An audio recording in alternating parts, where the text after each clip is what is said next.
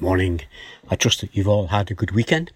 As you know, we've been looking from time to time into the book of Proverbs, and the book of Proverbs is full of wise teaching. It teaches the wisdom of God, and it shows us the foolishness of men. Our verses today from the book of Proverbs teaches us to be wise to the evils of this world. And we know that there are many. We see corruption in high places, abuse of the weak and the vulnerable, exploitation of children, and the disregard for human life in the acquisition for material wealth, and many other things that we see happening around us each day.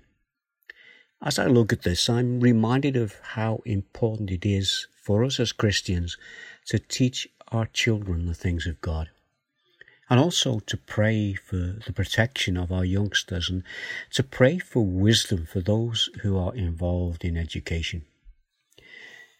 Abraham Lincoln once said, "Upon the subject of education, I can only say that I view it as the most important subject which we as people may be engaged in." That's a good statement, but it's important how we educate our children, and it's important about what we teach them. An important responsibility that society has is to educate our children and our young people, and it's a prominent discussion point at the moment. And especially with this coronavirus, many parents have been called upon to homeschool their children, and although the schools have now reopened, they are still faced with many problems. Youngsters are going back to university or going to university for the first time, and now that they are open again, they also have problems to overcome. We need to pray for their safety. Our proverb today is Proverbs 2, and it's verse 12 through to verse 15. Let me just read that to you. "Wisdom will save you from the ways of wicked men, from men whose words are perverse, who have left the straight paths to walk in dark ways, who delight in doing wrong and rejoice in the perverseness of evil, whose paths are crooked and who are diverse in their ways." You know, the Bible is honest, it tells the truth. And one of the truths that the Bible tells is it tells us the true condition of man's heart. There's a verse in Jeremiah 17, verse 9. It says this, "The heart is deceitful above all things and beyond cure. Who can understand it?" Well, the answer is given in Scripture. It's God who can understand this. We can go to the book of Ezekiel, chapter 36 through to 26. This is what God said here to Ezekiel.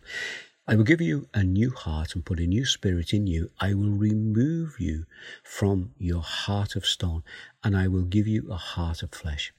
This is a promise given to the people of God through the words of Ezekiel, and that promise was fulfilled in Jesus. He's the one who can give us that new heart.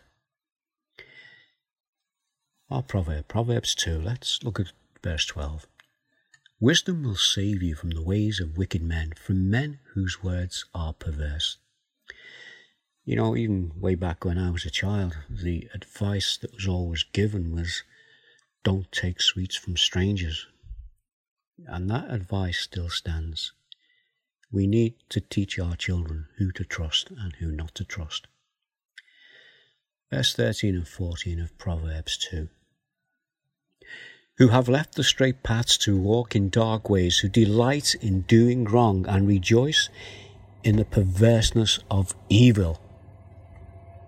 There are those, sadly, today who take pleasure in their evil ways, and here the psalmist is warning us against that type of person. We can go to the New Testament, John 3 and verse 19. "This is the verdict. Light has come into the world, but people love darkness instead of light, because their deeds were evil." That's why we need a Saviour. Back to our passage in Proverbs, verse 15. whose paths are crooked, and who are devious in their ways. Again in the New Testament, 2 Peter chapter 2 verse 15 is speaking about people like that, and he says this: they have left the straight way and wandered off to follow the way of Balaam, son of Bezer, who loved the wages of wickedness. Balaam was basically a fraudster who was making money out of religious things. He was doing what was wrong in the eyes of God, and he was doing it for financial gain. So as you pray today, remember the young people, remember the children, remember those families that you know who have children, and remember your own children. Pray for the various youth groups throughout our churches, and pray for wisdom for our leaders who make laws and rules that govern education in this country. Let's just pray together. Our Father, there's so many things we can bring to you this morning, but we pray especially for our children. We ask that your protective hand will be upon them. Yes, that you'll protect them from the evil ones of this world, and that you'll protect them from this terrible coronavirus. You'll keep them safe, but more than that, that you will let them know who you are, and that they can have your protection through the power of what Jesus did when he died on the cross. And we can have changed hearts through the power of his death and resurrection. Father, just help us to understand these things. Help us to open our hearts to them, and we know that it's by the power of your Holy Spirit that these things happen, and by the power of your word.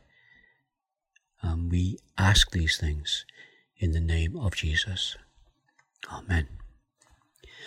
Well, it's good being talking to you another short time today in these few moments. Let me just finish with Matthew chapter 7 verse 13. And this is the advice to us: enter through the narrow gate, for wide is the gate and broad is the road that leads to destruction, and many enter through that. And remember, it's Jesus who said, I am the way, the truth, and the life. Have a good day today, and consider these things as the day goes on, and may God continue to bless you. And I'll be back again tomorrow. In the meantime, I'll say bye for now.